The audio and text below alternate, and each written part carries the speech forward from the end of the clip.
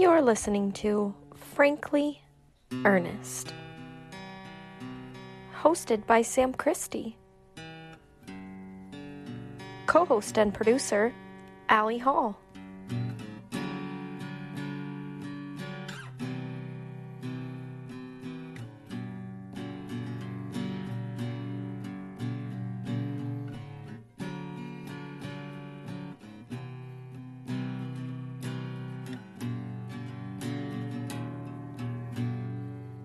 Wow, are we both here?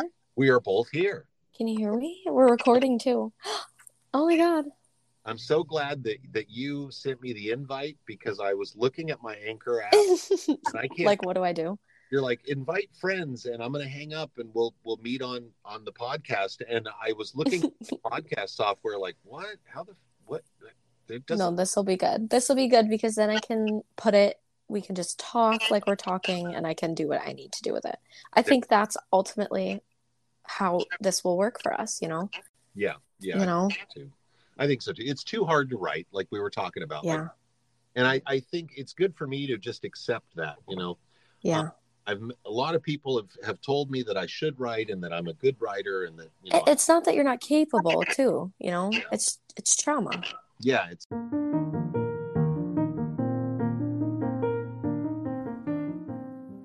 I guess I should tell everyone who's the woman that you'll hear a lot of the time on here. My name is Allie Hall. I say a lot, so does Sam, and I leave that in because I think it's a really humane part of us. I think a lot of people do it, and it might actually make a lot of people relate to us in some ways that you might not throughout the episodes. Well, I'm a senior. I'm studying English with a Women, Gender, and Sexuality Studies minor. That's part of the reason I'm doing this podcast with Sam, is because I'm doing it for a graduate class that I'm taking for undergraduate credit. A lot of you might say, why are you doing that to yourself? Yes, I know, I agree. But I love the doctor that facilitates the class. She's a great professor, and hopefully she'll listen to this.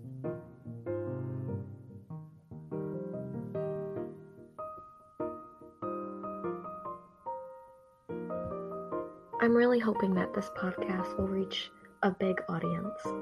I'm hoping that it might actually validate some people, might change some lives. I know that might be a really big hope to have.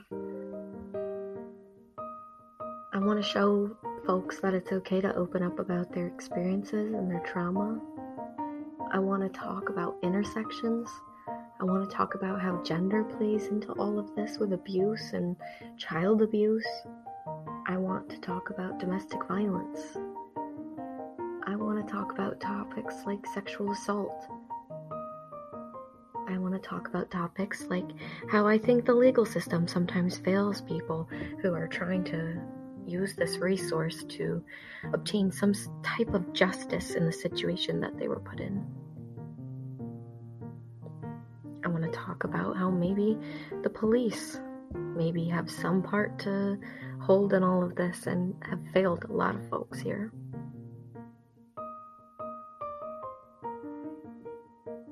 Overall, you can see there's a lot that we want to talk about here. The first thing I want to do is make sure that Sam can tell his story here. He can tell his truth and can open up about anything and everything he wants to. If you've looked up Sam, you might see that he's done stuff in the past, like interviews with Paula Zahn. I don't particularly like this interview, and I think that Paula Zahn has a lot of problematic things with her episode, but we won't get into those now, and you'll see that I'm trying to do the exact opposite of what she did here. So I hope you enjoy, and let's see what else is in store for the episode.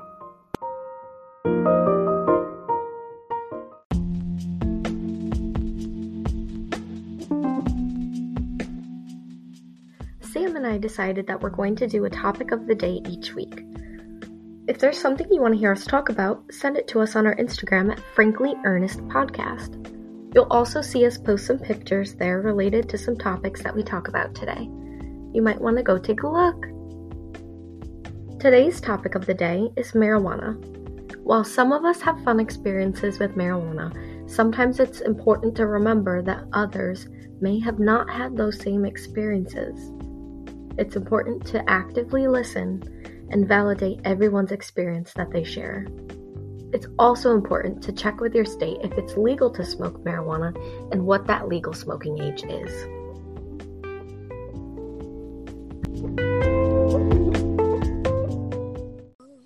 Oh, marijuana. Let's talk about Mary Jane. Let's talk about it's legal in New York. It just became legal last year. Oh my God, you're so lucky. Right? I live in North Carolina. We're going to shoot for like the 38th or 42nd state. We don't want to be too first, and we don't want to be too last, you know. So I'm curious, Sam, have you ever tried marijuana? Well, yes, I have tried the marijuana. Marijuana increases, I believe this is widely accepted, that marijuana increases our appreciation of novelty.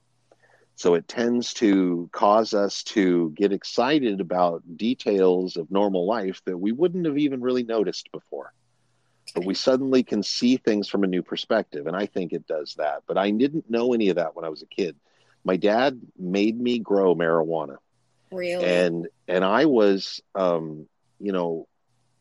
was really identifying with my grandparents and church. And Nancy Reagan was the first lady, and she was saying, just say no. Yeah. She was saying, just say no to drugs. And no. I wanted to be a good citizen. I wanted to be the best person I could be, you know? So I would never smoke it. My dad made me smoke it when I was 5, and I got sick and threw up. And then one time... When you were 5? Yeah. Well, this fun opening segment that touched on a hot topic really took a turn. And that is the core of this podcast, you know? That's right. Is to really call it out. So, I think that was a great topic to bring up. For a little bit, I was like, is this maybe ill to talk about, like, drugs? No. But it's absolutely central, you know? But, 5, that's quite young. Mm-hmm.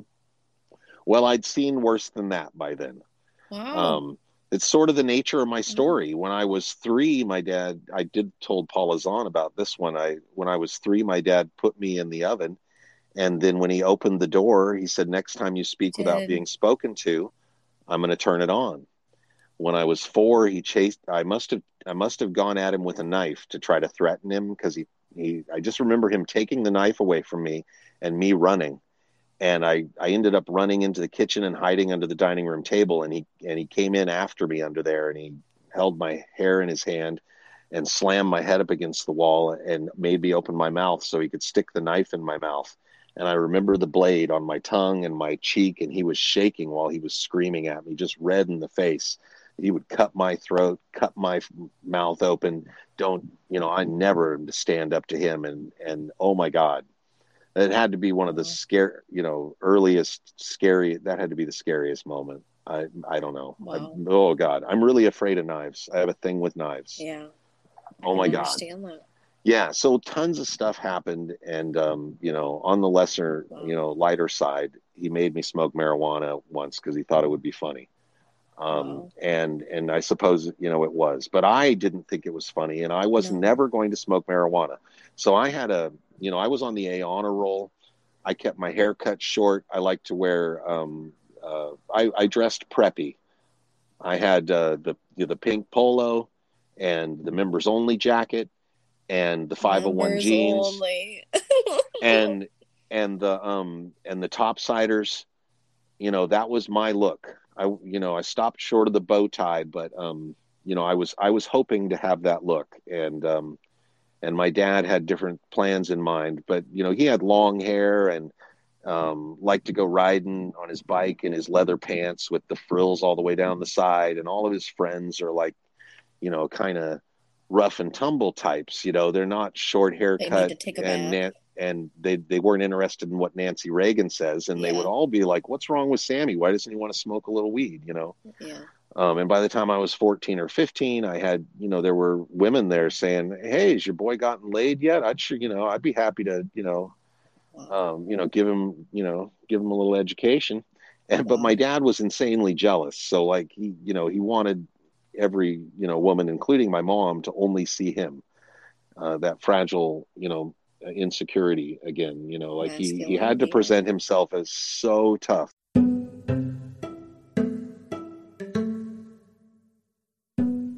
So, who is Sam Christie?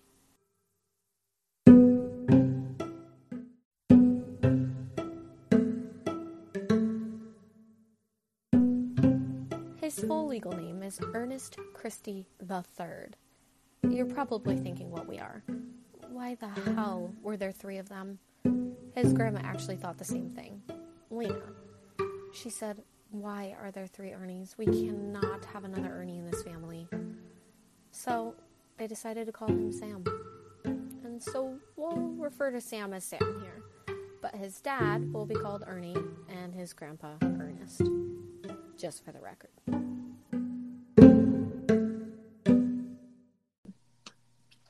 Oh yeah, well, I enjoy playing the guitar, and I like some music. It's hard for me to kind of explore new music because I had a very limited range of what I was allowed to play when I was growing up.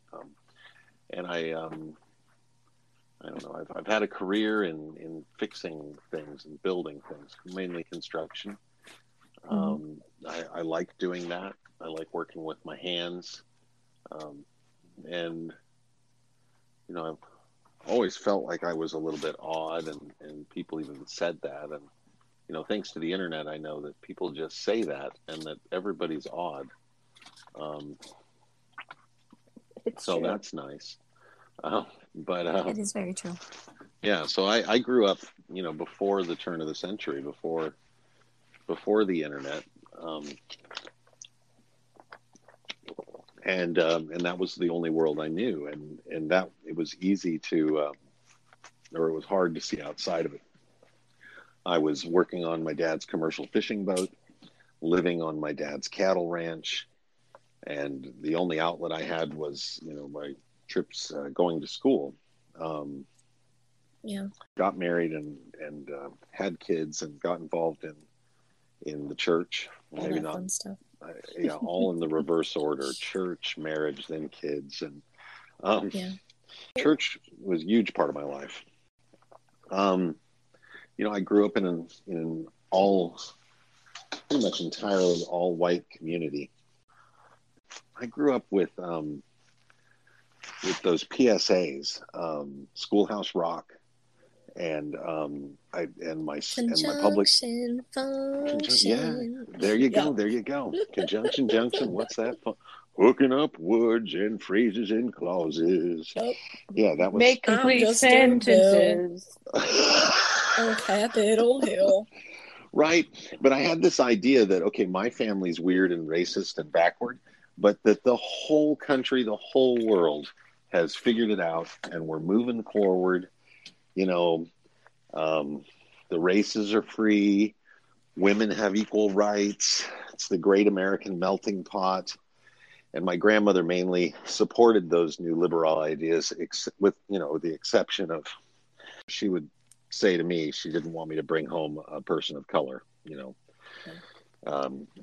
dating in or a romantic sense.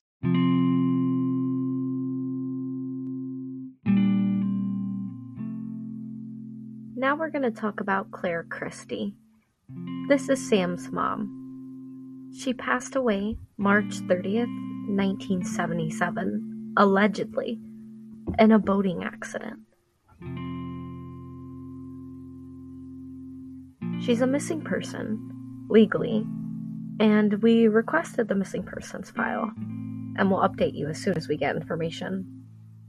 Regardless, something happened to her while she was with Ernie, and he had a clear pattern of abuse. She fell right within his path.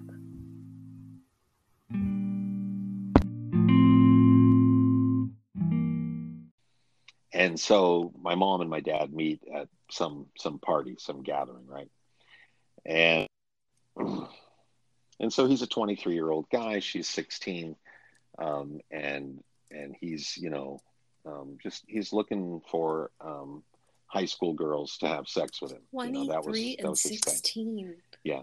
And she wasn't the first. Like he was, he was like, oh, just wait till your early 20s. I just so that was the a high pattern. Schools.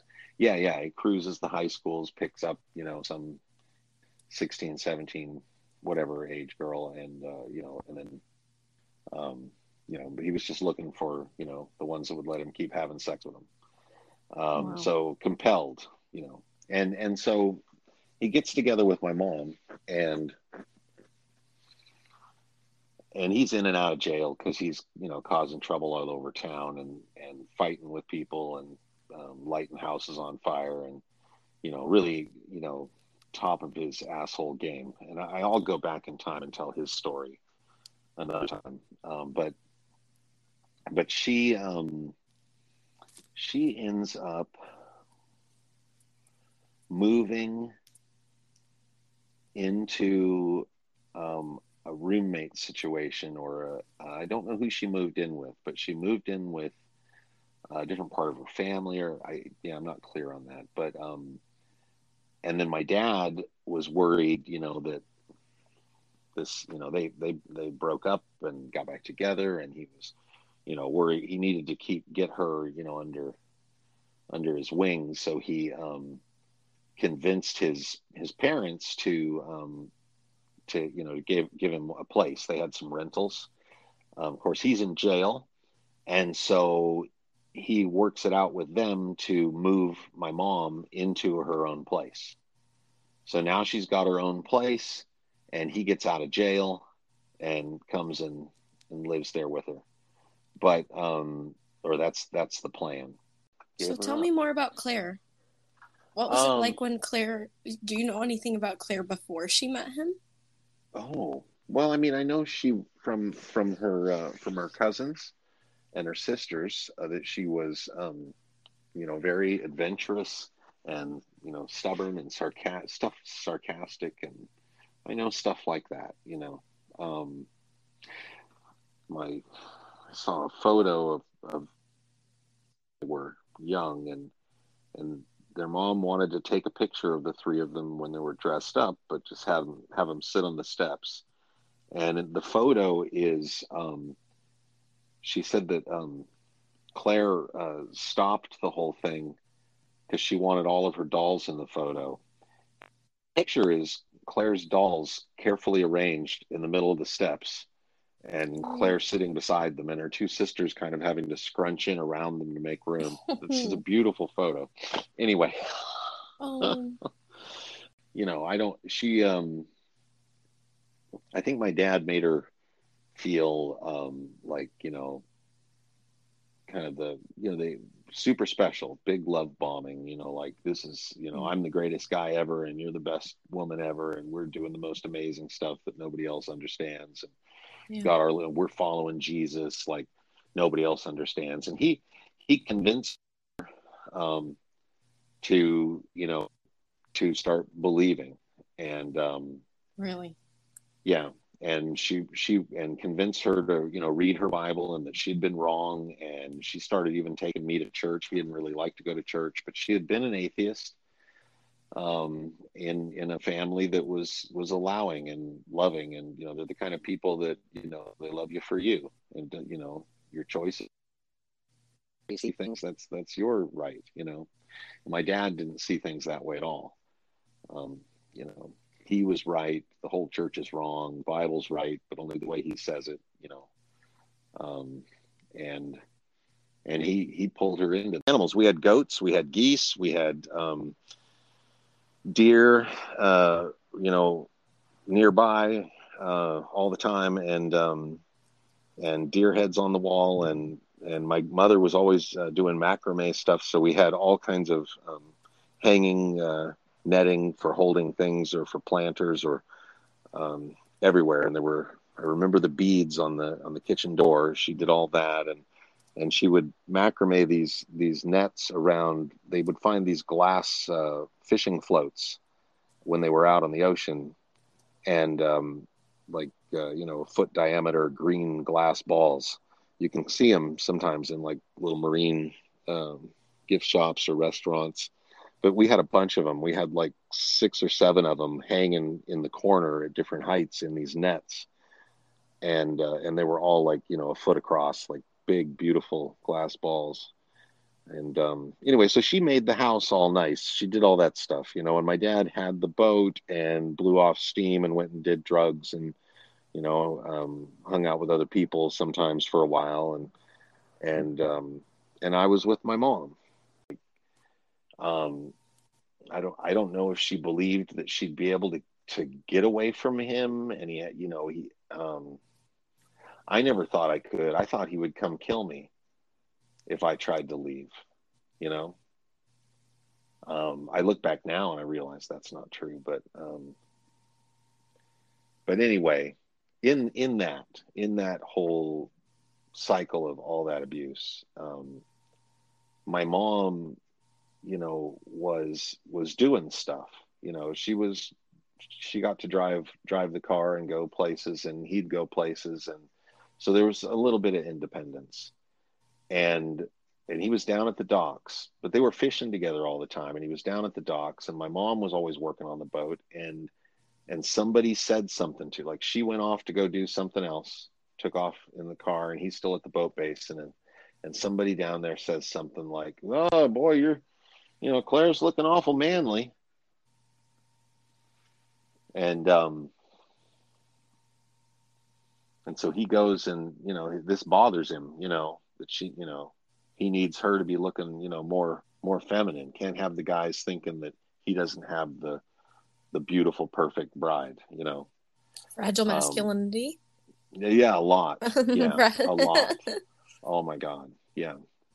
My dad, yeah. Anyway.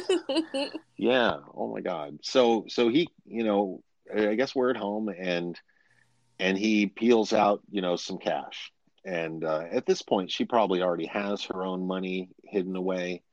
But the way it was with me, like, I wasn't, I was allowed to hold money, but it was heavily monitored, every dime. And I imagine, she was, she'd had a similar experience because of stories like the $100 for the sweater. So he's upset about what this fella said, and he comes home and he gives my mom $100 and says, go get yourself, some, a nice dress or something, so you can look nice. And I, like, who knows what, he probably just, like, felt insecure and then took it out on her, and you look ugly, and, like a, damn boat puller, gross, probably threw the money at her, maybe even hit her. I don't know. He was a dick. Sometimes he could be so sweet. It's hard to know what happened. I only know these details, that he gave her that money and she went to go buy stuff. Well, she probably went to the craft store or to the art center, because she was always, dropping stuff off, getting more craft supplies, and they were making a lot of money fishing. And so she had, their stuff, which makes the dress seem weird, but $100 was a lot of money back then. So, so she bought some rainbow fabric and a corduroy jacket and put that jacket together for him. I have photos on TikTok.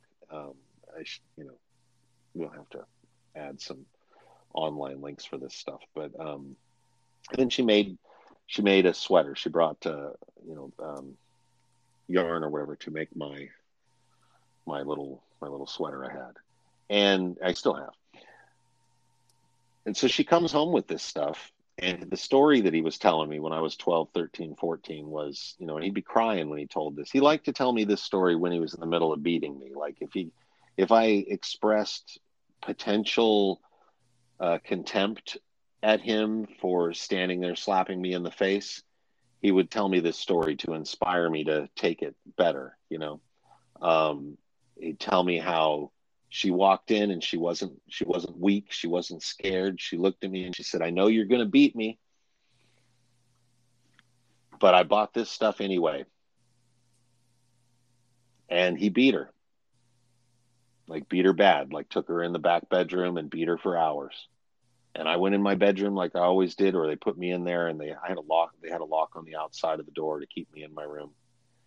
And I,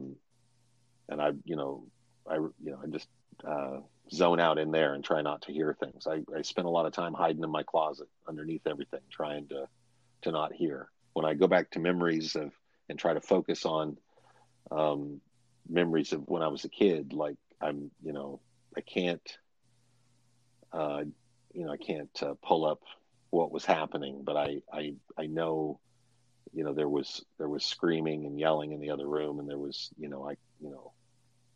I can feel it, and anyway. So then after that beating, she made my sweater and his jacket. So that was the story that, she came home and said, I know you're going to beat me, but I did this anyway because I want to make these things. And so he did. He beat her. And when he would tell that one, sometimes he would express a little bit of regret, like, but he would be like, look, she knew what she was going to get. She knew how it was, and that's who I am, and and God understands, um, and and she understood too, and the only flaw here, Sammy, is that you're weak and sniveling while you're getting beat. You're the problem, So this is how I would hear the story, but he would, and he'd wear that jacket, and usually it was, he didn't wear it a lot. A lot of times he would not wear that, and he would get offended if I suggested it or asked about it. We were only allowed to talk about the jacket when he was telling the story, and the rest of the time it hung up. But there were times where he would just put it on. And generally it was when he was pretty emotionally charged and he would want to go into town. He liked to wear that jacket when he rode his bike. Yeah, it was his little special jacket. Anyway. Okay. But he beat her, and I don't know, I don't remember. I was little. And it was usually, and he'd tell all these stories about beating her. Like, I didn't really remember that. If he had never told me that he beat her, I wouldn't have included beatings in the story. I would have thought he was just beating me, and but he told me all these stories about beating her, and it was tons of times for all kinds of stuff. I was in the living room and they were, arguing, and she went running from him, and she ran right past me in the living room, and he was coming out of the kitchen behind her, and he threw a can of vegetables at her, and she had turned. It was like, it's weird how much of this I can see visually, but she had turned, and I guess it hit her in the face. I think I saw him throw it, and then I turned to look at her, and she was facing us, and she had this line across all the way across the bridge of her nose, and it was open, and there was a big blood bubble blowing with her exhale on top of her nose, and she had to go to San Francisco and have surgery. But he was really rough, and he would get violent, but he, at the drop of a hat. But he would also do these shame beatings, and so our Christianity was really ingrained. I mean, if I had to go into my room while they were, doing whatever he wanted to do, I was usually listening to Jim and Tammy Faye Baker from the Praise the Lord Network, PTL, Praise Jesus.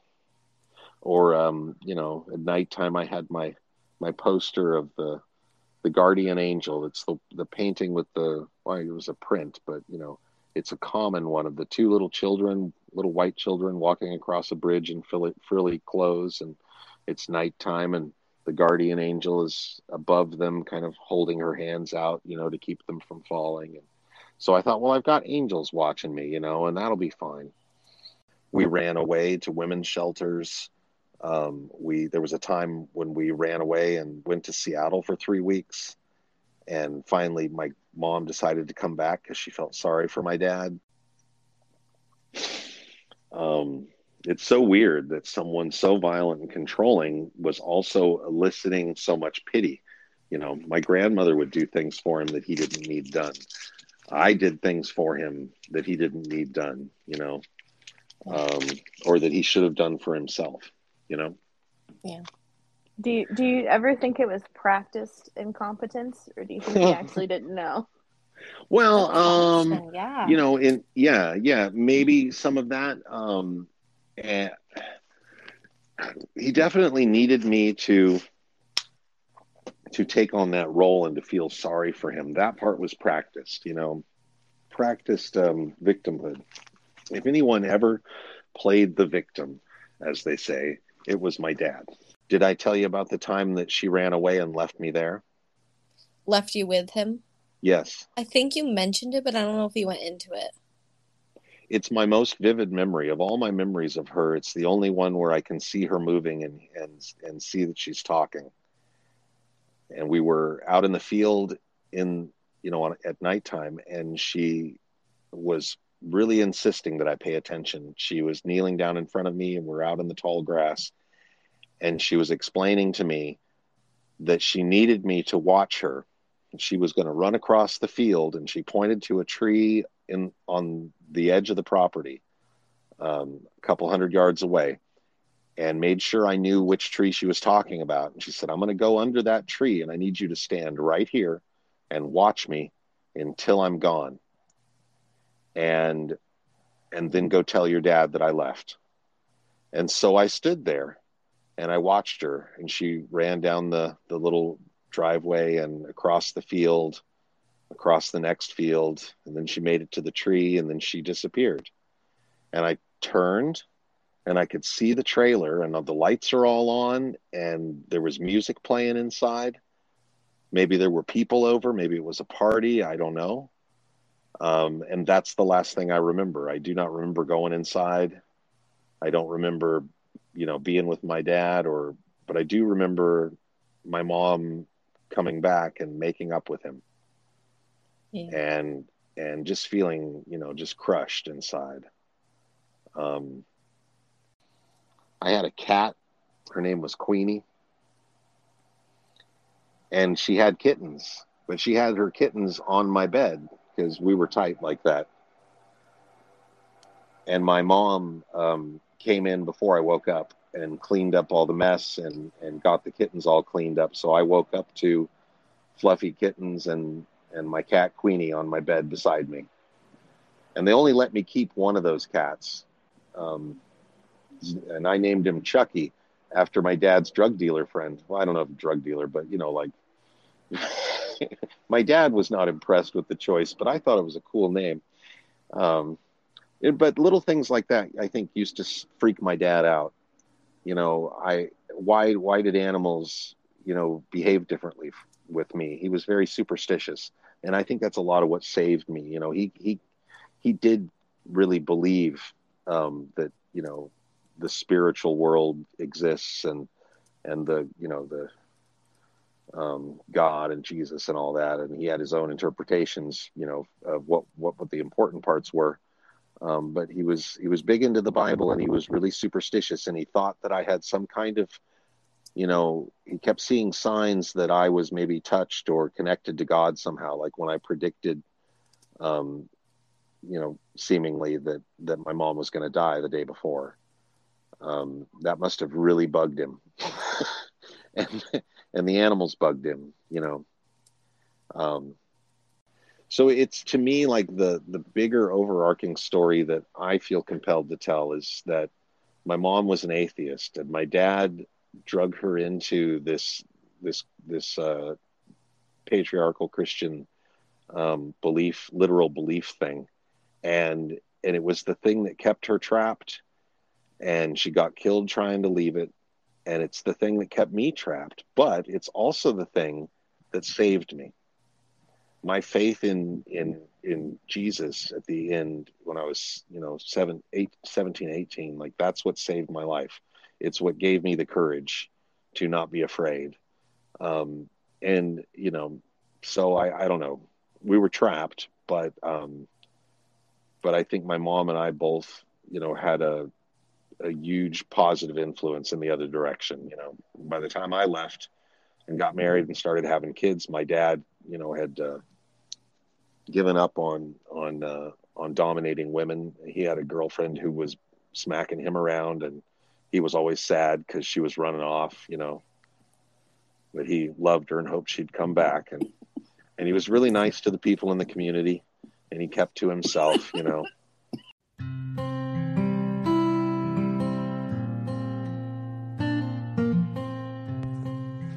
We'll talk about Lena here, who is Lena Christie. That's Sam's grandmother. I think that her and Ernest Christie are a crucial part to this story.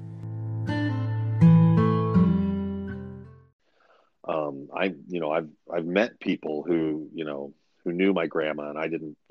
I had a friend who was traveling around California meeting with missionaries, and he was at some house and he saw a picture of my grandmother on their fridge, and he's like, "Oh my God, that's my best friend's grandma. What do you have a picture of Lena for?" And he called me about it because he said, "Oh my God, that woman right there, like she's done so much for us, such a good woman, such a good person.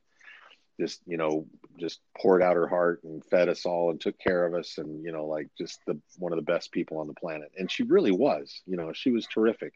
She was always trying to help people. And when I would hang out with her, like once a week, we were going to the nursing homes to visit people that she had known from previously. And, she had like a route of people that we would go visit. We would take them flowers and sit with them, and, folks that were never getting out of a home, or folks that were, permanently disabled. And Wow. that was just like her thing, Wow. But she was also into, let's not bring up any bad stuff that your dad did. Let's not, say anything embarrassing. And she really wanted to believe that her son, was good and was going to go to heaven and wasn't going to go to hell, because she didn't want to feel, guilty for having raised a monster, Yeah. Grandma and Grandpa, they just wanted everybody to behave, so they could focus on making their money. And it was a whole new unfamiliar world, and the 40s and 50s, and all the technology and the freedom for kids. And do you know if he hurt animals when he was a kid? I know that's yeah. He said he used to. That's and he a told trait with serial killers, is that they he hurt said animals. he said he yeah. So he used to he got a BB gun, and he would go shoot birds. And he shot and shot trying to shoot a bird, and he finally shot one, and then he brought it to his mom, to his mom, and wanted her to fix the bird. And they laughed about it. It was a story they laughed about, like, "Oh, or why'd you shoot it if you wanted to be alive?" Ha ha ha. And so my dad had a real complex about getting made fun of. But he continued the bird behavior, and he just kind of switched to a teenager who was really into duck hunting.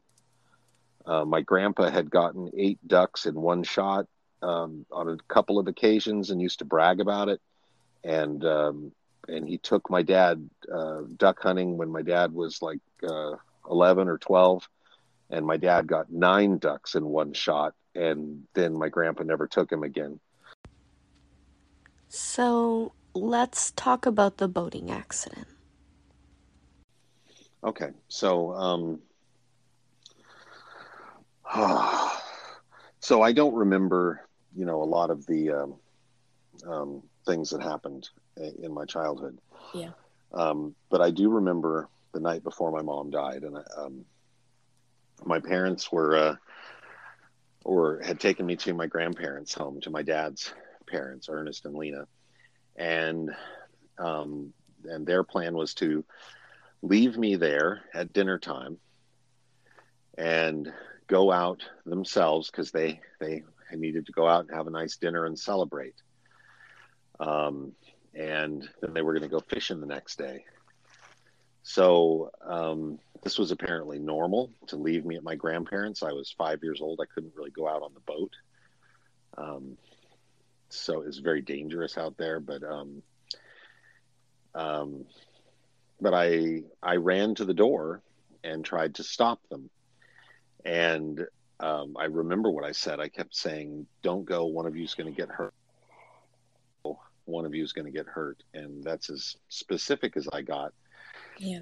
But I do remember seeing all their faces, the four of them kind of looking at me like, what's wrong with Sam? Why is Sam acting this way? And of course, my grandmother kind of leading that charge, like, oh, that's funny. Why would he even say something like that? And they got me away from the door and stop being silly, Sammy. Everything's fine. And they left. And then the next morning, I was in the kitchen and my grandmother had the radio turned on. She would often put her biscuits on it to rise, but she'd never why? Well, because biscuits? Oh, so she'd toasty. make so you make your biscuits and then you really want to but do they exude heat? What is the what? Yeah. It's an old radio and it's giving off just a little bit of heat. Oh, so old radios used to give off heat? Okay. Yeah. It's old technology. I'm so young. I'm confused. What's going on with the biscuits? Yeah. It's got tubes and a little hamster in there on a wheel and all kinds of things going on. There's a small dinosaur in there that turns a stone generator. And anyway, and it generates just a little bit of heat. So she'd put them on there with a cloth over them, and her biscuits would rise for a little bit before she baked them. That way she could get a really big biscuit. Because you put them in the oven, and they pretty quickly, while they're rising, they're also kind of freezing in that shape as they're cooking. And so she'd let them rise a little bit before baking them. And so I'd seen her do that. And this day I noted the radio's like the volume's on. Yeah. And she had it on a little cart next to, at the end of the dining room next to the kitchen. And we're listening to this radio broadcast. And they keep coming back to the fishing vessel Femel, which I knew was my parents' boat, has gone down in the entrance. And Coast Guard they've responded and they were able to pull one person from the water. But it's believed that the other occupant of the boat is still on the boat and hasn't been recovered yet.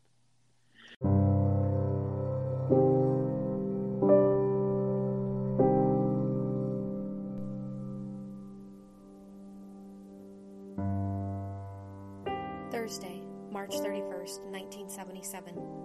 This is a clipping from the Times-Standard, published in Eureka, California. It was a 20-cent paper, 24 pages long, and said, increasing chance of showers forecast for Friday. Search continues for missing woman. The Coast Guard said today it will continue its search for a woman reported missing after the fishing vessel she was on capsized and sank Wednesday noon near the entrance to Humboldt Bay. 3 Humboldt County Sheriff's Marine posse divers will explore a site 20-something miles south of the jetty at about noon today. According to Petty Officer Red Fuller, he reported that a Coast Guard 44-foot rescue boat latched onto something substantial 84 feet below the surface at that spot while conducting a search on Wednesday. Heavy seas made it dangerous for divers to descend this morning, Fuller said. Coast Guard spokesman Don Morris said Wednesday night that the vessel El Dorado collided with the Femel, the boat on which the missing woman and her husband were fishing. The Femel's capsizing was reported to the Coast Guard station by Eureka fishing boat Dawn, which reportedly observed the Femel drifting south. 2 Coast Guard boats were dispatched to the scene, and they pulled the woman's husband from the water. According to a Coast Guard spokesman, one diver searched 90% of the Femel and did not find the woman. The only section not searched was the boat's engine room, he said, indicating that it was not likely she would be inside. Earlier reports that the woman was wearing a life preserver were unsubstantiated, Petty Officer Fuller said, though he did not deny that she might have been wearing one. Fuller also noted that the cause of the capsizing remains under investigation. He pointed out that seas were heavy at the time of the accident, with waves ranging from 10 to 20 feet. The 35-foot crabber reportedly sank after about 2 hours. The sheriff's office will assist in the search for the woman, checking beaches for signs of the body. The woman's name, as well as those of her husband and El Dorado crew members, have not been revealed. Now, what's his telling of what happened down there? What had he ingrained? Oh, so I mean, the story that he told me, driving around in the car in between crying and singing hallelujah, and for years afterwards, the story he told was they were coming in, and they got hit by a rogue wave, and a big, doubled up, super tall, powerful wave flips them end over end, and they end up upside down in the cabin, and so the cabin's in the water. And the boat's upside down, and they are swimming with their heads in the engine room because so he says they're in the engine room. Yeah, he says they're in the engine room. So wow. And somehow the door gets locked. Yeah. Yeah. So the platform is the floor. In that boat, there was a large platform, like maybe 4 foot square or something like that you lift up, and there's the engine. So you have to move everything out of the way. Yeah. If the boat flipped upside down, that floor panel would have just been running around loose in that, that cabin space. And you want to be able to access it. We talked about that. Yeah. So, but his story is they're in the engine room now because that's where they can breathe, but it's pitch black, and they're in there and they don't know what to do. And she says, we need to get out of here. And he says, I remember. And so this is his mistake that he owned up to. He confessed that, she wanted to just get out of the boat right away. And I thought that we should make sure we have something to hang on to before we get out of the boat, so that we don't drown, without being able to get up on top of the boat or something like that. And so he, made up this story that they're pulling off wires and hoses and, tying them together to create a leash so that they can hang on when they try to swim out. And they're working on this, and he says they're on opposite sides of the engine, and she's over on the other side, and he hears her over there saying, "Thank you, Jesus, for the light." And he says, "I thought, are you crazy? It's pitch black in here. Like, why would you be praying right now?" And then he hears her say, "Thank you, Jesus, for the air." And again, he's thinking, she's fucking losing her mind. We can barely breathe. It smells like diesel in here, and the seawater's in my mouth. And then she says, "Thank you, Jesus, for being here." And he thought, fuck, man, Jesus isn't here. Fuck that shit. What a bunch of bullshit. And he said, just then, the boat started to roll onto its side. And he heard her gasping for air and drowning. And then the water flushed through, and he was like, I was just waiting to die too, but the motion of the water just pushed me out, and the Coast Guard pulled me out of the water.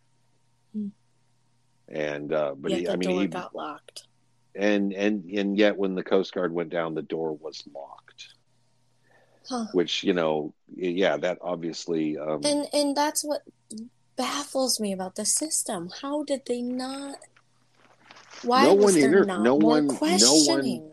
But no one investigated him unless someone. Why? Somebody's missing. He's saying he's getting pulled. Why?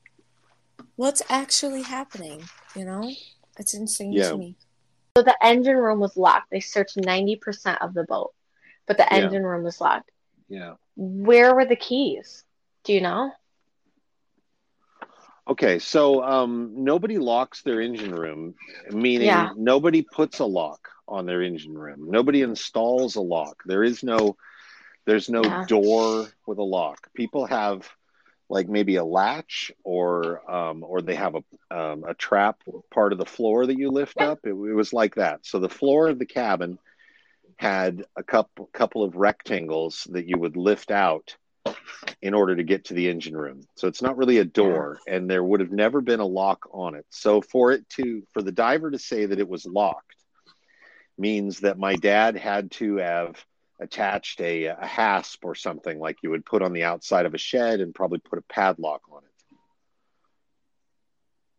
So he had to have, been working on that at some point. He had to have put her in there, put a hasp on the engine room, and then closed it, and then put a padlock.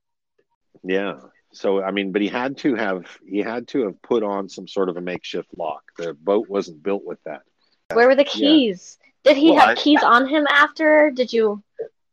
I mean, I don't, this is all just conjecture, but like, no, I mean, if he had put a lock on there, then he probably would just throw the keys out, lock her in, get rid of the keys and, swim to safety, Do you think he would have thrown them over?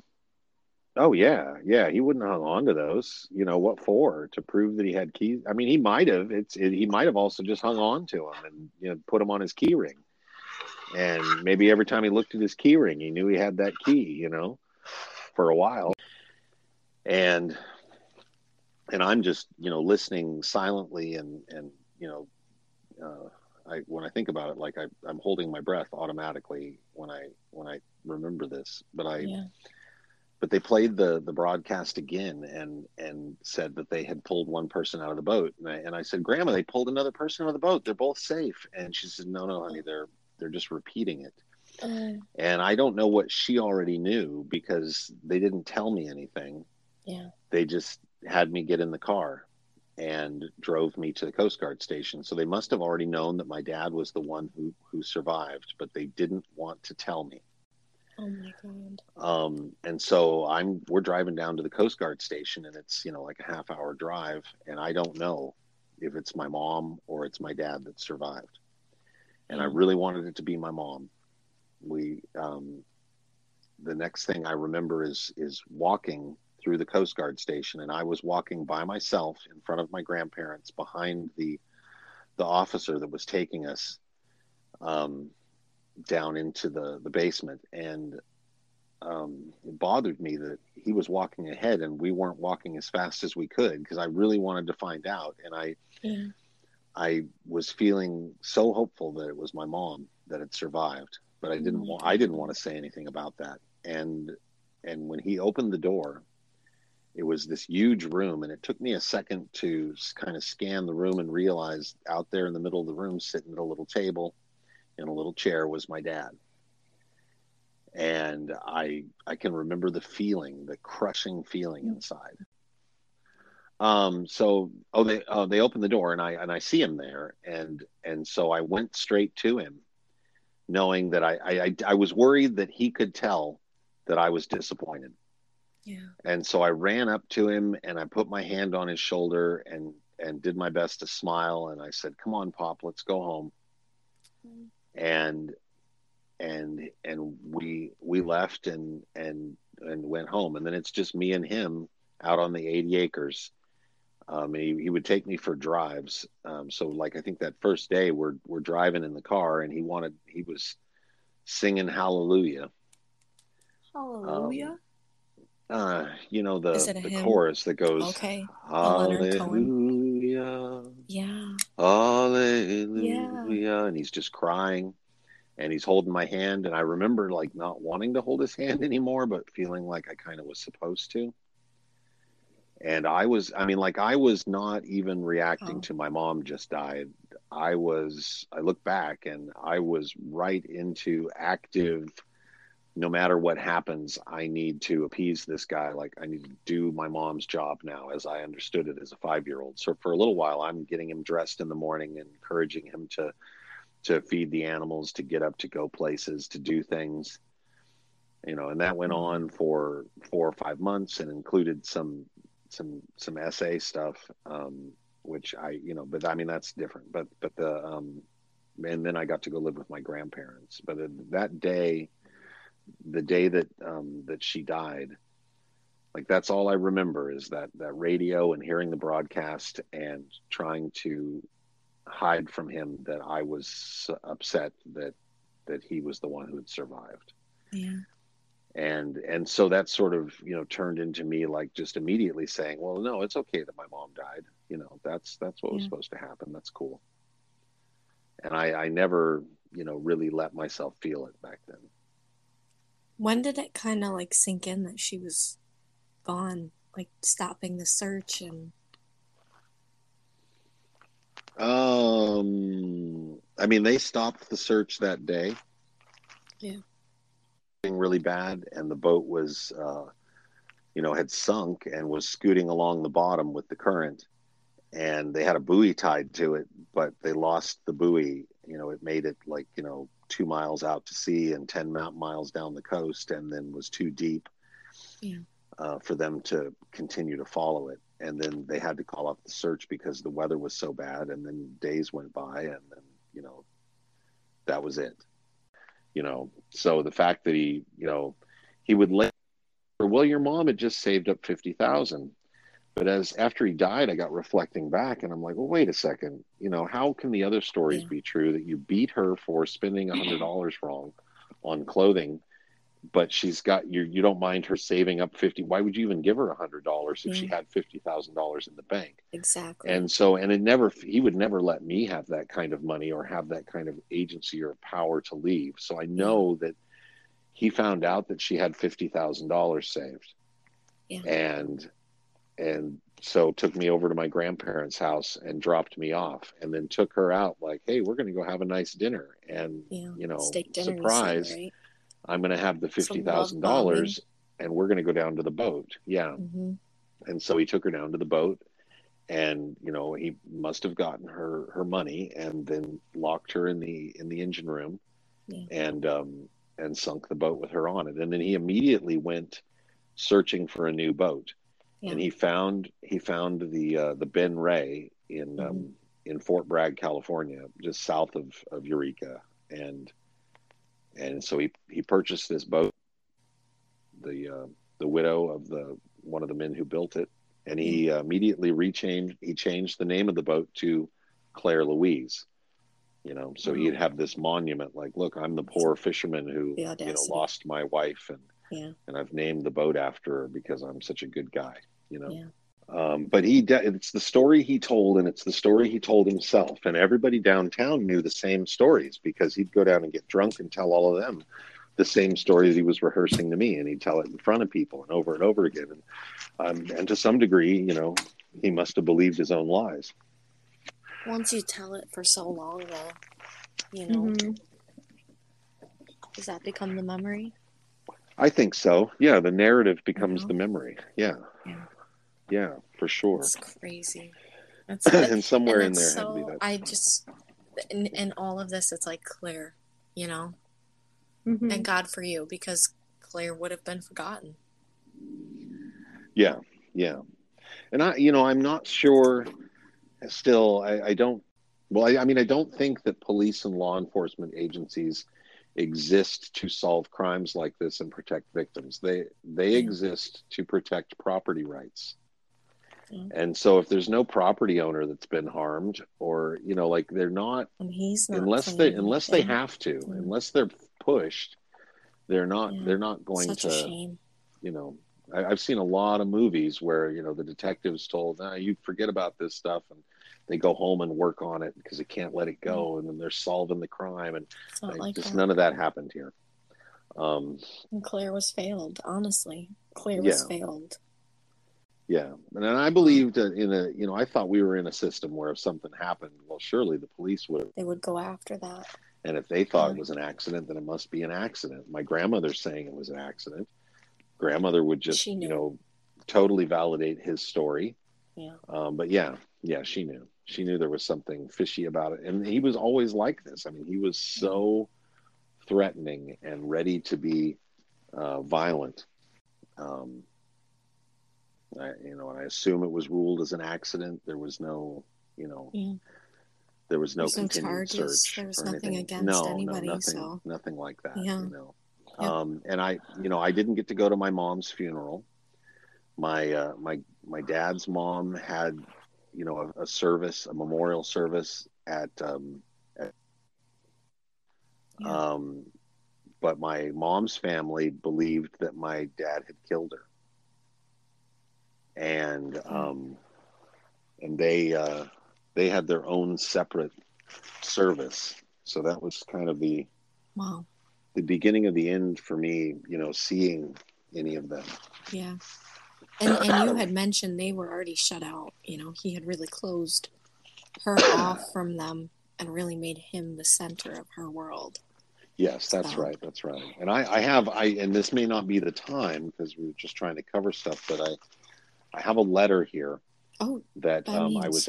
we were out in Seattle in the fall, in October. Sammy and Yeah. I were, and we Mm-hmm. spoke with my mom's younger sister, June, Yeah. and she gave me a letter that my dad had written to them like a month after he killed my mom. Do you have And it with she's you? kept it. Yes, I do. She kept it all these years, and she gave it to us when we were out there. And I would like to read it. Please. It's it's a crazy letter. Let me get my glasses on. So this is on 5 pages of note paper written in red ink. The top of each page on the left-hand side, there's a circled number for the pages. There's 5 of them. Dear Williams family, and this is my dad. I wanted to come over and talk to you guys, but I guess it will be easier for me to express my feelings in a note. So here goes. Corson, I am ashamed at myself when I think of how I treated you as a father-in-law, but that's done, and all I can say is I am sorry. Claire loved you, and she knew you loved her. It always made her very happy to see you. I know there was a very special relationship between you two. I truly hope and pray that we are both as brave and as strong in the Lord as your little girl was when we face our end. I know that nothing would make her happier. Claire became very concerned about the people she loved. I know that you know all this, but it's what I had to say. God bless you, Ernie. Marjorie, I admire your strength in the Lord, for your understanding, forgiveness, and courage show it. And I know it comes from him. I know you loved her deeply, and I feel the hurt also, and you bear it well. You are a comfort for my faith.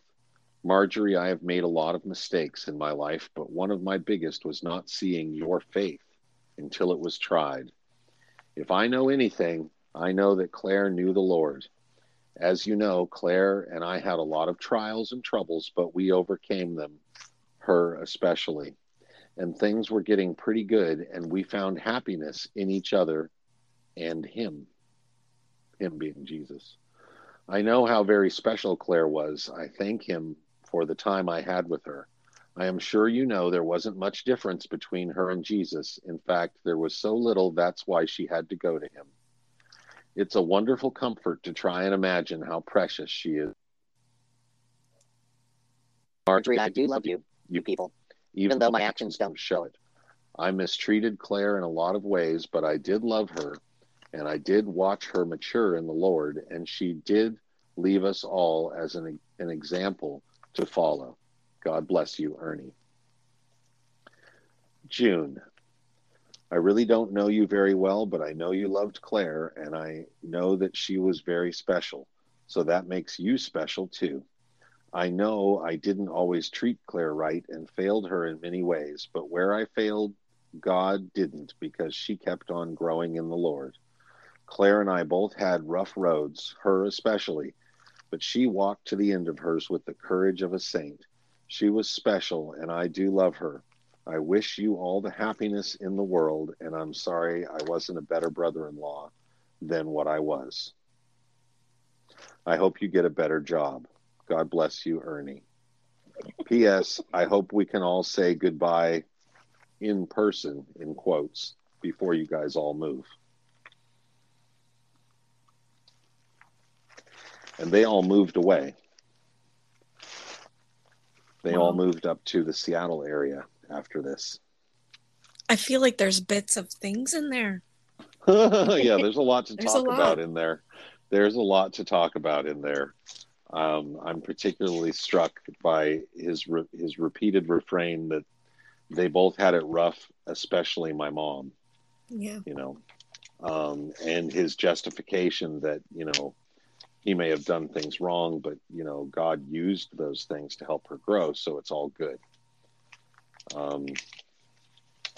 That's, I mean, yeah. That she was like him, had to go through it and go to him. Yeah.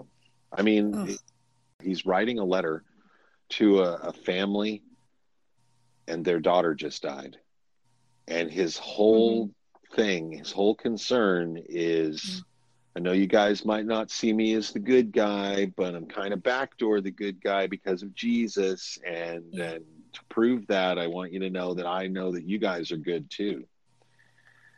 And not, There's no remorse there, really. It's just no, there's no accountability. Empty. Yeah. It's completely empty. Yeah. Mm-hmm. So they were pretty convinced that he had killed her. But felt helpless to fight, him and his family in the town, Yeah. Wow. And so she just kind of was gone. The boat was gone. I wish there's a few people on TikTok I tried to reach out to, because some people will do searches and stuff, but knowing how deep it is, who knows? I wish something better could be done so that Claire could be laid to rest properly, And there was some things I was looking on Web Sleuth. Some theories are that she somehow, with you saying the engine room is locked, there's an idea that she's in there, right? Some people on Web Sleuth are saying that somehow she could have washed up on a beach and been an unidentified Jane Doe. And, it's just really hard to know. Yeah. It's really hard to know. Yeah. Like, I don't know that he took her down there. Like, although if he hadn't had her with him, I doubt that he would have locked the engine room with the plan that the Coast Guard would actually get a diver into the boat, Yeah. I think that, what likely happened is that he locked her in the engine room and sunk the boat with her in it. And, now, did he get insurance money from this? No. From the boat? Okay. No, but he had a different money pile that was at play. Yes. So right at this time, he has discovered that my mom has saved up $50,000. Okay. And so I did see on TikTok, is this from, I think, the art ventures, stuff like that? Yeah, or whatever she was doing, but they made money fishing. Yeah. And she was just really good about, setting stuff aside. But they had like, he in the early 70s, he had a commercial fishing boat and, barely made enough money to put more and keep going. But in like 73, 74, my mom started really getting the boat buttoned up and getting the system working. And they had a few years there of catching a ton of fish and a ton of crab and making 100 or 200,000 a year gross with their fishing boat in the 70s. So they were doing really well. And my dad was, using every opportunity of downtime to, take off and go do drugs and have sex with other people. Yeah. And so he wasn't real good at keeping track of stuff. And so I don't know if my mom was, embezzling a little bit, because in my dad's world, like, it's all his, he owns it all, you're nothing. Yeah. So there was I told that story on TikTok. Yeah.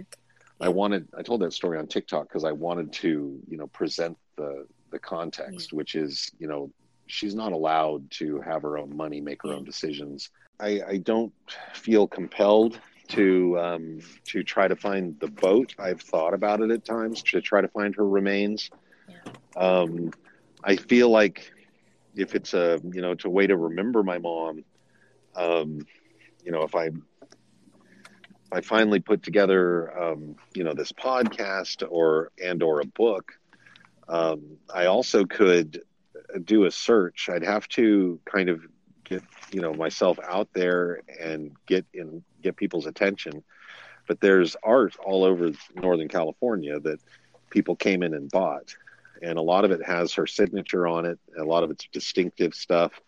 It would be so wonderful to find people who have pieces of her art and do a gallery showing in Eureka. That would be wonderful. I'd like to do something like that, and then I can put pictures of her up. And we'll have to put a link up so that people can see.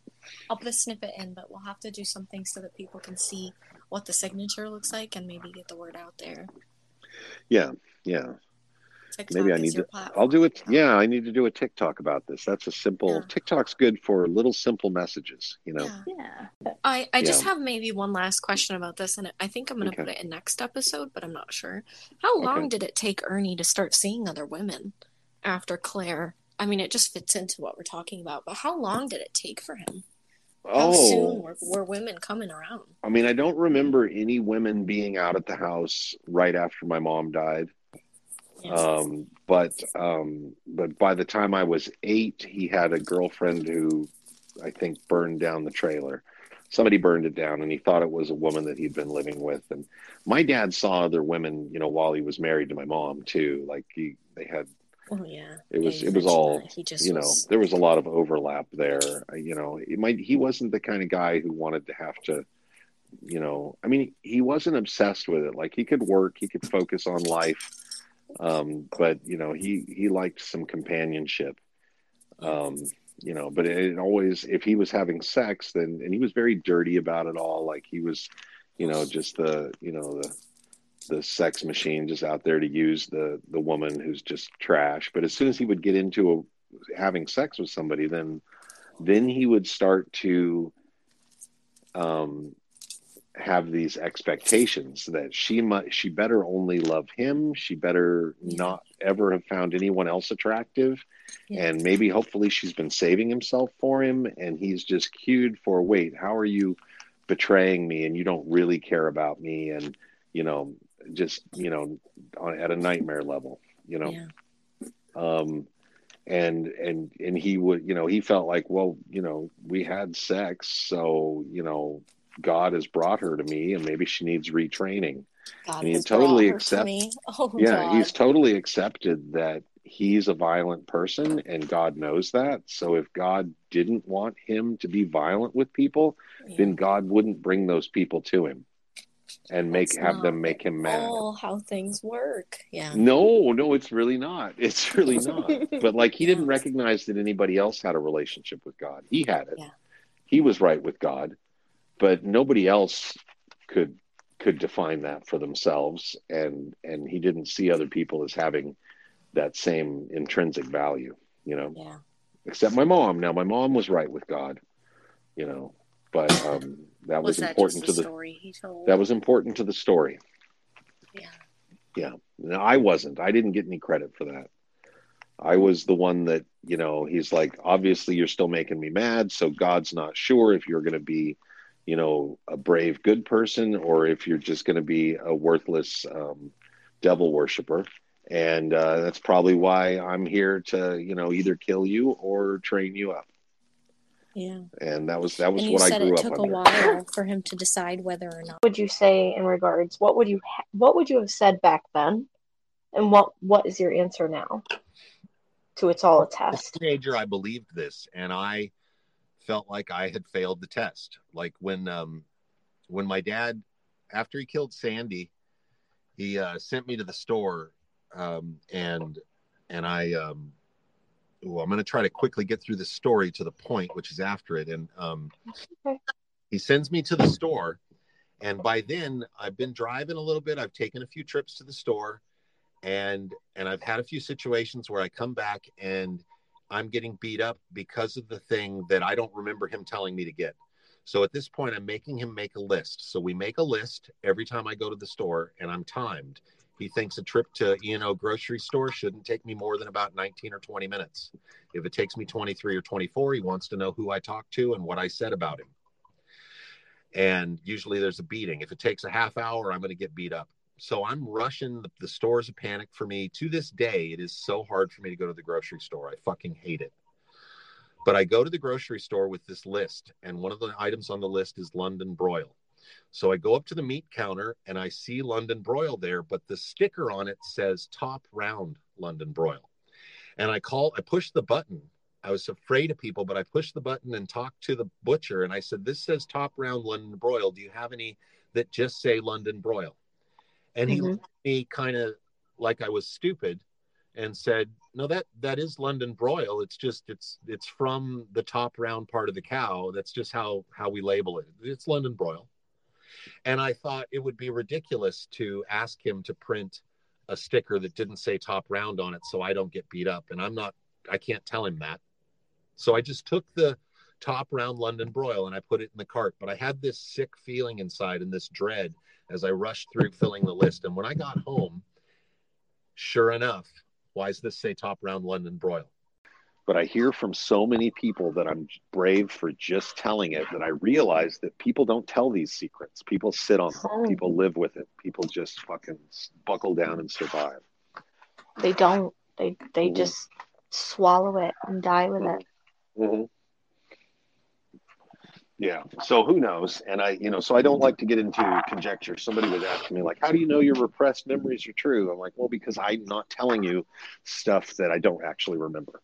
I'm not adding, I try to understand it, but I remember specifically instances with my dad, with me, that were definitely sexual abuse. And I didn't see them as that until late in life. I had to have a loving friend kind of convince me that, no, Sam, that's sexual abuse. That's what it looks like, but whatever happened to me when I was 5, and I'm certain that there was some sexual abuse when I was 5, but I don't want to describe it too specifically because I don't actually remember what was happening. I didn't understand sex enough to describe what was happening, Like, I feel like I see my dad as reformed. I feel like I reformed him. Now, I don't want to say that he became a good person or that I would recommend anyone have a close relationship with him.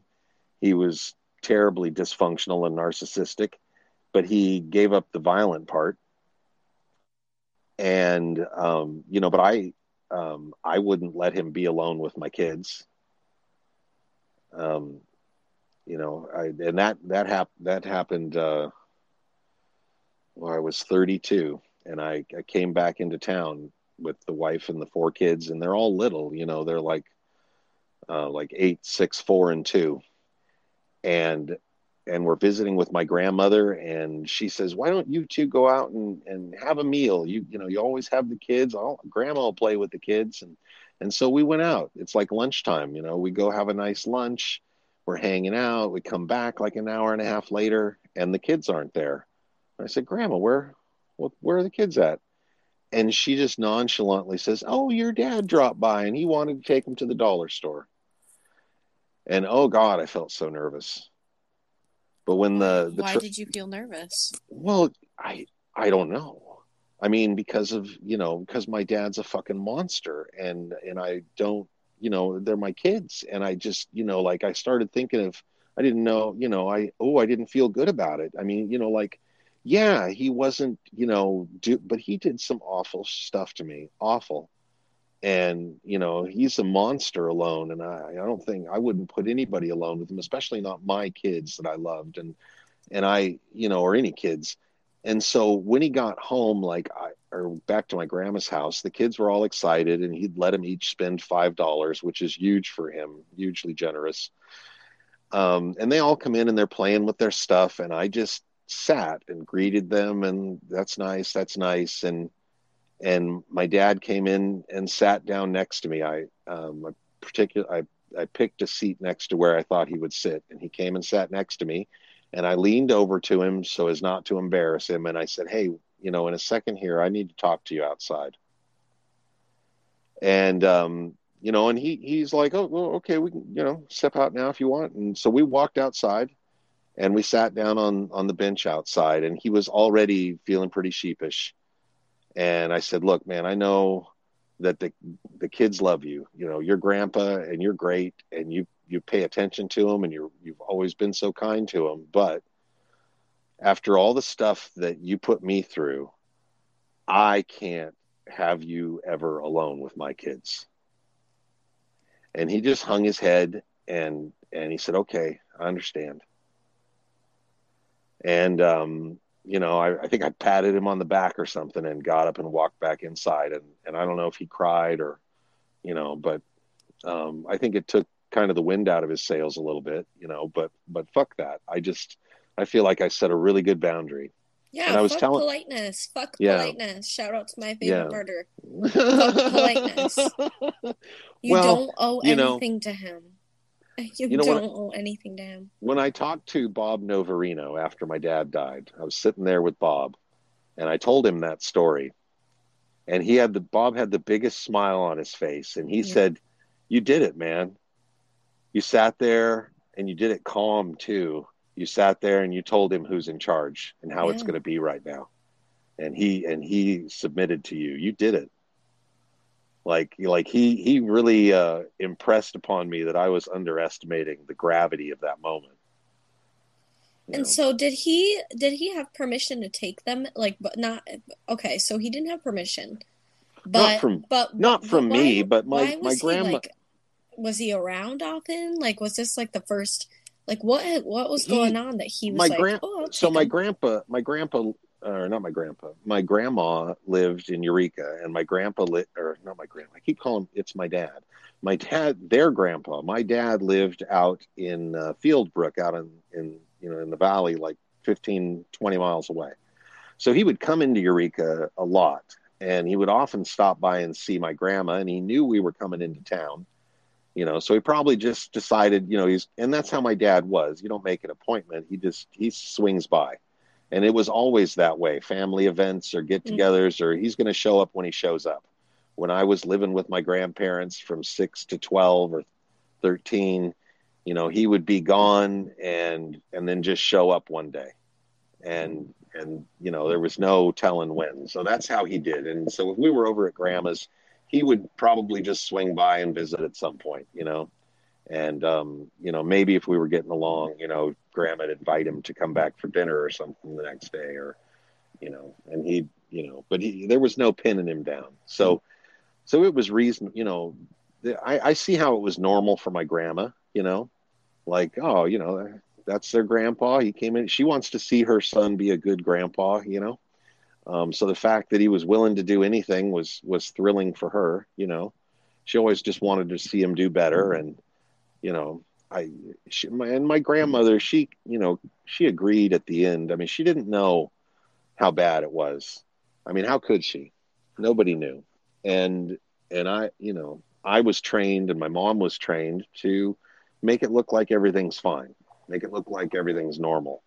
We're not supposed to look afraid or look, battered or beaten. We're supposed to hide that. And I was embarrassed and wanted to hide it anyway. I didn't want to go to school with a fat lip. All that got me was the, kids saying, "Oh, I can give you a fat lip too," So, I don't blame her for that at all. That's just, I was the one who had to set that boundary. You know what I mean?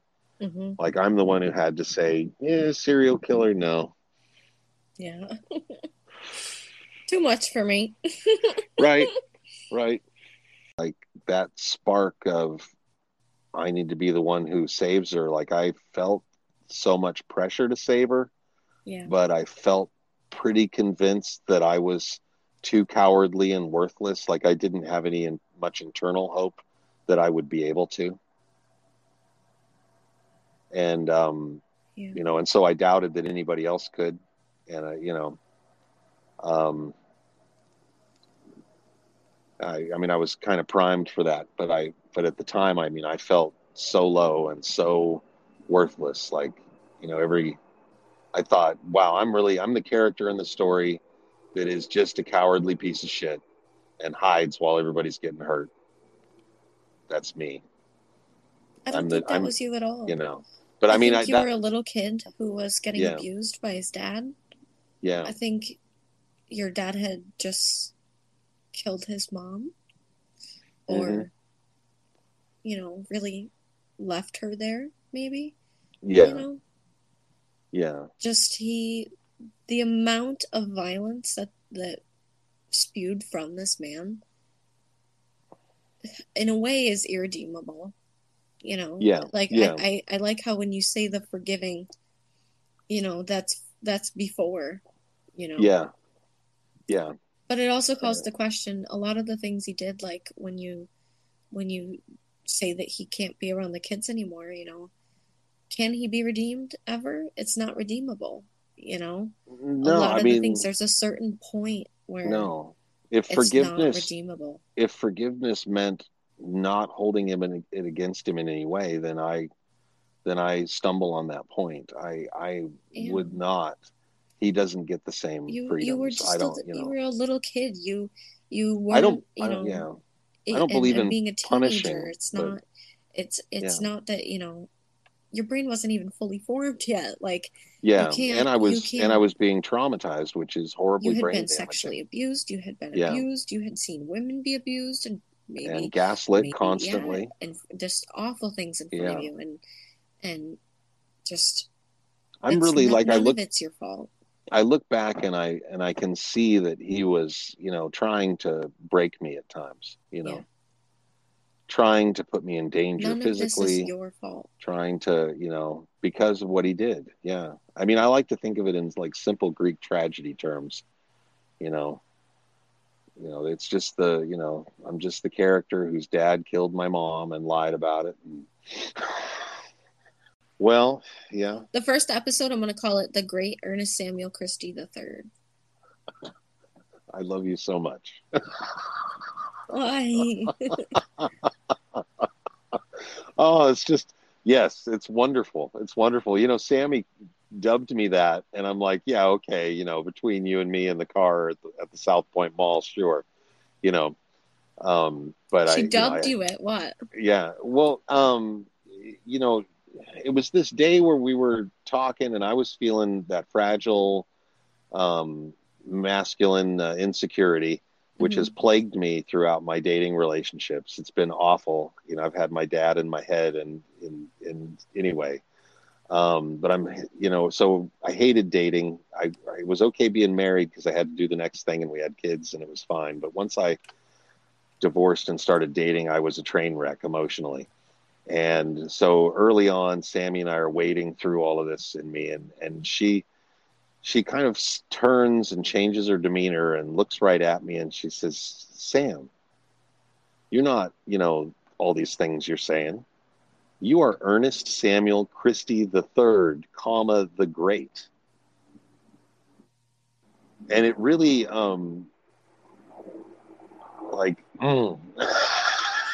it's a hard pill to swallow.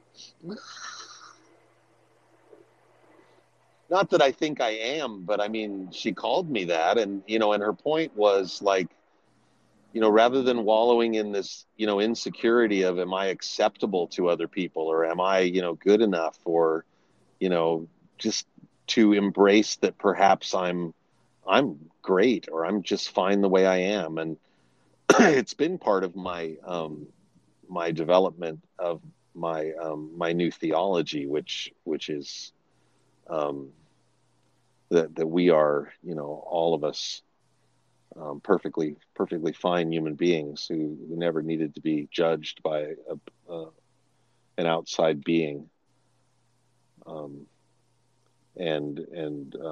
Yeah, we call each other good and evil and the Christians say that we're all evil and need to be forgiven of our sins so that we can be acceptable to God. And I think that doctrine is absolutely wrong and flies in the face of just how marvelous each one of us is, anyway. But I mean, I didn't feel that way. I felt like just a failure my whole life. And, obviously I did. I failed to save my mom. You did not. And by the time he killed Sandy, like in my head, by the time he killed, and we can go here, but I felt he tried to make me feel like I was responsible for Sandy because I, pissed him off or I didn't, say or do the right thing to turn him and you or know help what? him. I can see why you would have this like internal feeling of feeling that like guilt, that constant guilt. But that's survivor's guilt. That's a guilt that was placed upon you and that you I know you're like, you hate when people say you have to let it go, but a part of you, that's something that you really are going to have to but I mean, that's why, and I want to address that too. I mean, they're right. I do. No, And this but is me. I think those comments are meaning, they're being a little rude. Yeah, But I think you understand. There's aspects to this that you have to like obviously do other mental work with, but I'm have to let go. I'm mildly hopeful that this doing this podcast and doing this TikTok work will release it. The part that bothers me about let it go is, I want to say to Karen, bitch, if I could, we wouldn't be talking about it. Like, it's not like I'm holding on to stuff and drudging stuff up. Like, oh my God, it took me till 1988 he killed Sandy. It took me until 2010 to have the conversation with myself in my head and say to myself, but I'm not the one who did any of the killing. Yeah. I'm not the one who created the situation. Yeah. I wasn't doing any of it. I didn't, like, if anything, I was just trying to help, keep everybody alive. I didn't, but it wasn't until then that I really was able to distance myself, because if I thought about telling, I was all caught up in, oh, you're a worthless coward and now you want to be a snitch. That's where I was. And but in 2010, I turned a corner. I had a couple of years of psychotherapy, which really, really helped. It cost a lot of money, and everybody I met in the whole process had, problems and helpful things about them. And you have to just, I had to pick my way through it. I had to face all this to get to the point where I could tell myself and believe it. Wait, this isn't my fault. I didn't kill this woman. And that's when I called the sheriff to tell him everything. When I finally got to that point where I felt like, oh no, it would be a good thing. I get to tell this if I want to, but that was a hard emotional hurdle to get over. It's weird that these things in our lives take years,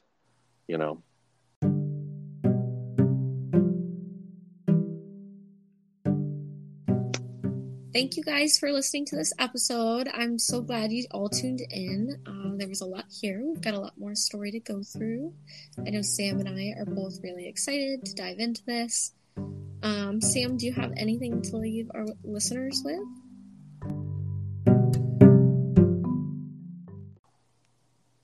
Remember that even if you're scared, you're stronger than you think. Oh, that's really sweet.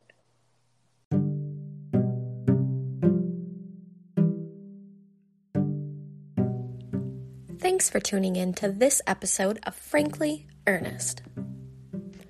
I hope you'll join us next Monday when we released our next episode at 7:45 a.m. Eastern Standard Central Time.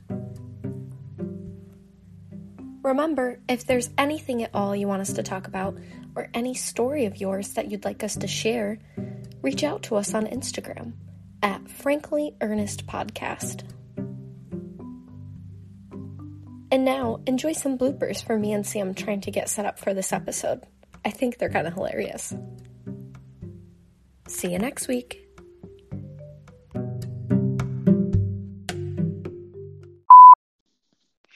All right, are you there? Hello? Allie. Allie, can you hear me? Sammy, Allie was saying we could just have you, we could send you a link, and she would love to hear all the real dirt on me.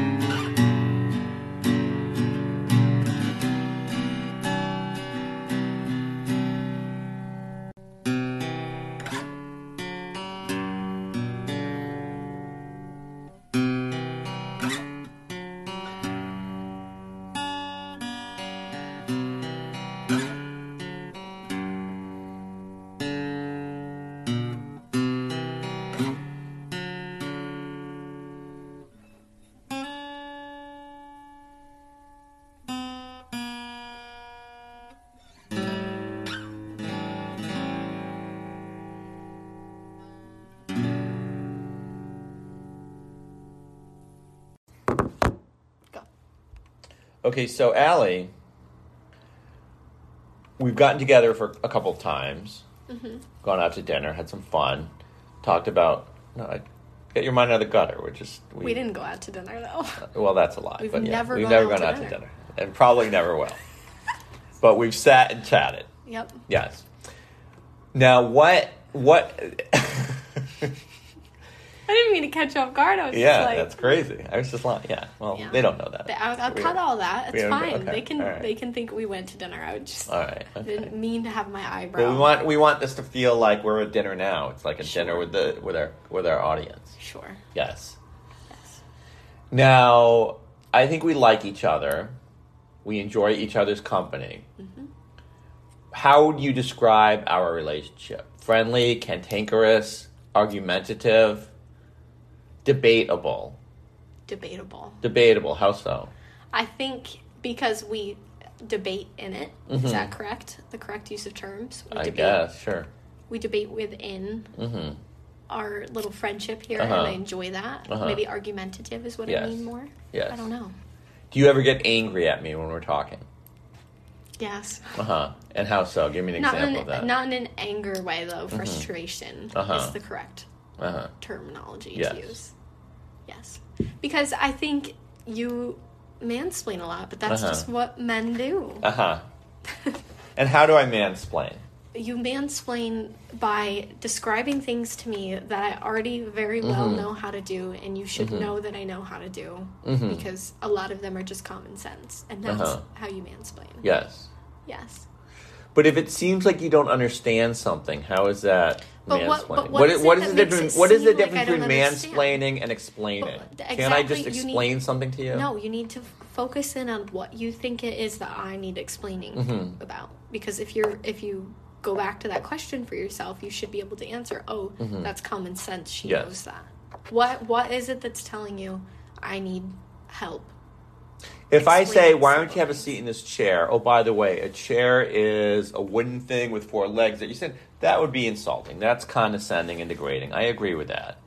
But I don't think I do that with you, right? Sometimes there's some confusion, and I try to pull back and explain the confusion in a way that we both understand. What is the difference between mansplaining and explaining something to a man? I think we have to catch us in an actual instance, because it's much more complex than that. It's not just you thinking you need to explain more because the situation's being lost. It's an actual, like, you open up with something mansplaining. Now, if I say something that's completely harmless, it's just regular conversation, and you're insulted by that because it's mansplaining, wouldn't that be a definition of womansplaining? No. Womansplaining is when I'm doing women stuff. No. Yes. Womansplaining is when I dancing and watching soap operas. No. No. It's the Do they have soap operas anymore? Yes. Oh my god, my mom grew up she actually ended up naming one of her children Natalie May from the Young and the Restless or whatever. It was like too much. So how are soap operas still around? Soap operas were designed, number one, because there was no DVR, so there was nothing else to watch at the time. Yeah. Women were home. They're not home anymore. They're working. So who is watching these shitty, crappy, daily soap operas? When you can watch anything. You have a choice of millions of other television viewing options. Who is watching? What is the rating of a soap opera now? I don't know, but my mom is watching new episodes every day. She records them. I watched soap operas when I was young. It's too much. I'm like, Guiding Light I watched, and I watched As the World Turns. No, not that one. What's the one with the Sands of the Hourglass? What is that? The Days of Our Lives I used to watch. Yes. Yes. And whatever the plot threads were at the time, 25 years ago, if those shows are still on, I bet they're still working on those same plot threads. Nothing ever got resolved. This one cheated with that one and is having a baby, and the whole family's now found out. And there's a secret marriage that happened. Yeah. But this all takes place over the course of months and months and months, whereas in a movie, someone cheats on someone, that's a 5-minute scene. Yep. Yeah, it just never ended. Yeah. And I think that was kind of the whole point of soap operas. Just keep it going, right? How do we fill out an hour? Kind of like our podcast. Yeah. What I used to like about soap operas are there was always one doctor. So whether you banged your knee on a table and you had a little bruise or you needed open heart surgery, that doctor, he was taking care of everything. There was always one lawyer. So if you need to get out of a speeding ticket or you were arrested for murder, indicted for murder, which is always the case, that lawyer that everybody knew, Bill, would come in and help you. Yep. That's what I liked about so much. Yeah, that's good writing. Have you called Bill? Yeah, that's creative writing. We don't need, there were no consultants about how the law worked No.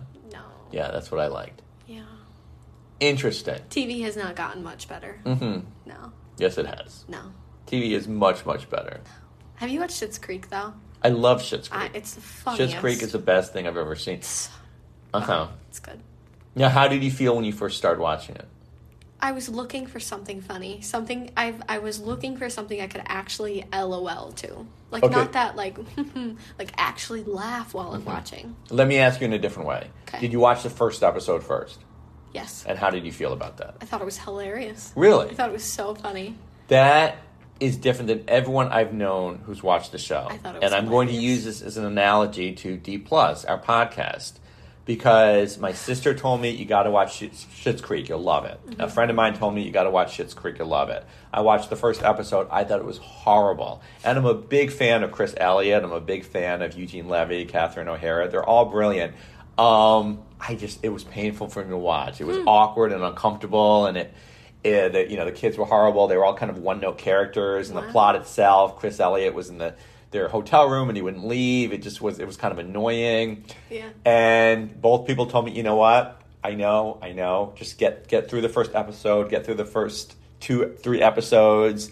You'll like it. And I stopped, I watched it one episode, had no interest in ever watching it again. A couple of years later, I wasn't doing anything anyway, so I started watching again. It is so good. Yeah. It is so good. And it just keeps getting better and better. Honestly, you can almost skip the first season, and I've told people now, passing on, what do you call when you're passing on? Pay it forward. Mm-hmm. So I've told people about the show, and I've always said, try to get through the first episode. It's not the greatest thing in the world. And people have told me it was pretty bad. Some people kept going, though, and they thanked me for it because it gets so good. It's amazing. I cry during all the episodes. You do? The later ones. Oh, yeah, of course I do. The one where... Well, I'm an easy crier. Oh, you are? I cry, yes. Oh my God, I didn't know that. It's not hard for me to cry. I didn't know that. Yes. It's useful information. Yes. You know the St. Jude's commercials and the Shriners commercials and the Animal Abuse commercials? 25 cents today can help. Yeah, those commercials are designed for me. I watch the commercial, I cry, I go donate, I donate 20, I go on my phone and give them $20, yeah. Yes. I want to jump back to the Schitt's Creek thing real quick because the funniest episode ever was the one where they're looking for the wedding venue, and they had almost set on that one beautiful spot, and then they hear the pigs squealing in the distance, and they're like, what is that? No? I don't remember it. You don't remember that one? Oh. Well, I will say this. I liked the show so much when I started watching it, and since I caught it later, most of the shows had already been produced. So I couldn't stop watching it. I just marathoned it obsessively, so I probably don't remember all the details. I remember when, what's Eugene Levy's son's name in the show? Dan. Oh, Dan. David. Dan Levy, yeah, in real life, yeah. In the show, it's David. When he met that guy and his boyfriend was serenading him, I remember that. I remember Catherine O'Hara's movie that she was making. I guess I do remember a lot of stuff. I don't remember that scene exactly. I'll have to go back, though. But I want to go back to the mansplaining thing because I find this fascinating. Okay. Do you think it's possible that, and I'm not saying this is always the case, I'm not saying this is true, but do you think it's possible that sometimes, not always, not usually, but sometimes, I say something and you legitimately, literally don't understand it, but rather than pulling back and saying, can you explain it to me, you get angry when I start explaining it to you. No. And because of your feminist studies background, of which you are majoring or minoring? Minoring. No, I don't agree. Because of that, maybe you think that's your automatic response is to say this is mansplaining. No, when in actuality, it's one person just explaining something to another person. No. Yes. It's not. No. Because I have no problem telling you when I don't understand something. Yes. I have. Yes. I have told you that. You have told me that, but even when you do, and then I start explaining it, sometimes you cut me halfway through and say, well, now you're mansplaining. No. Because I don't need the basics. I don't need the foundational. Yes. All right. If I'm mansplaining to you, here's another question. You're the feminist studies minor. Mm-hmm. I never quite understood. I didn't have a minor, as you know. I don't quite understand why someone would have a college minor. You have a major, and that's what your field is, and that's what you want to do something. And minor is like, okay, I'm also going to take these other classes. They have no meaning to me, but it's a minor. It's like you're having a minor spouse. Here's my real wife. No. And I love her, and I'm going to spend all my time with her, and you're my minor wife. I still like you. I'm taking enough credits to be married to you. I'm not going to spend much time with you. I'm never going to do anything with you, but you're my minor wife. I might do You're something. important too. Not as important as my major wife. This is my major family. You're my major kids, and you're my minor kids. I might do something with my minor. And what would you do with that? You can master with your minor. Uh-huh. I might master. You can master with women's your minor. studies. Yeah. Can you minor with your master? Sure. Uh-huh. If they have the minor. Mm-hmm.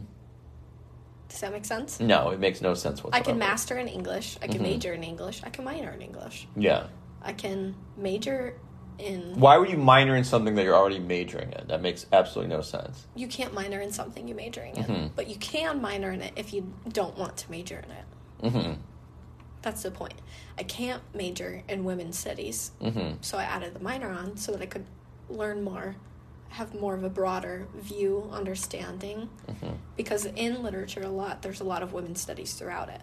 There's feminist critique theory. That's a huge portion of the way that people dissect novels and whatnot, especially in modern day. So I think it's not like, oh, you're not as important to me. It's, oh, I also studied in this field, but there wasn't maybe as much of an opportunity or time. Minor is just, I also studied Now, let me this. stop you right there. We're recording, right? Yes. Now, you were starting to get a little boring. I'm going to be honest. That's what the audience was thinking. You were starting to get a little dull there. Now, by stopping you, is that a form of mansplaining? No. Okay. All right, there you go. Okay. Interesting. I think I have Boom. enough for an intro, though.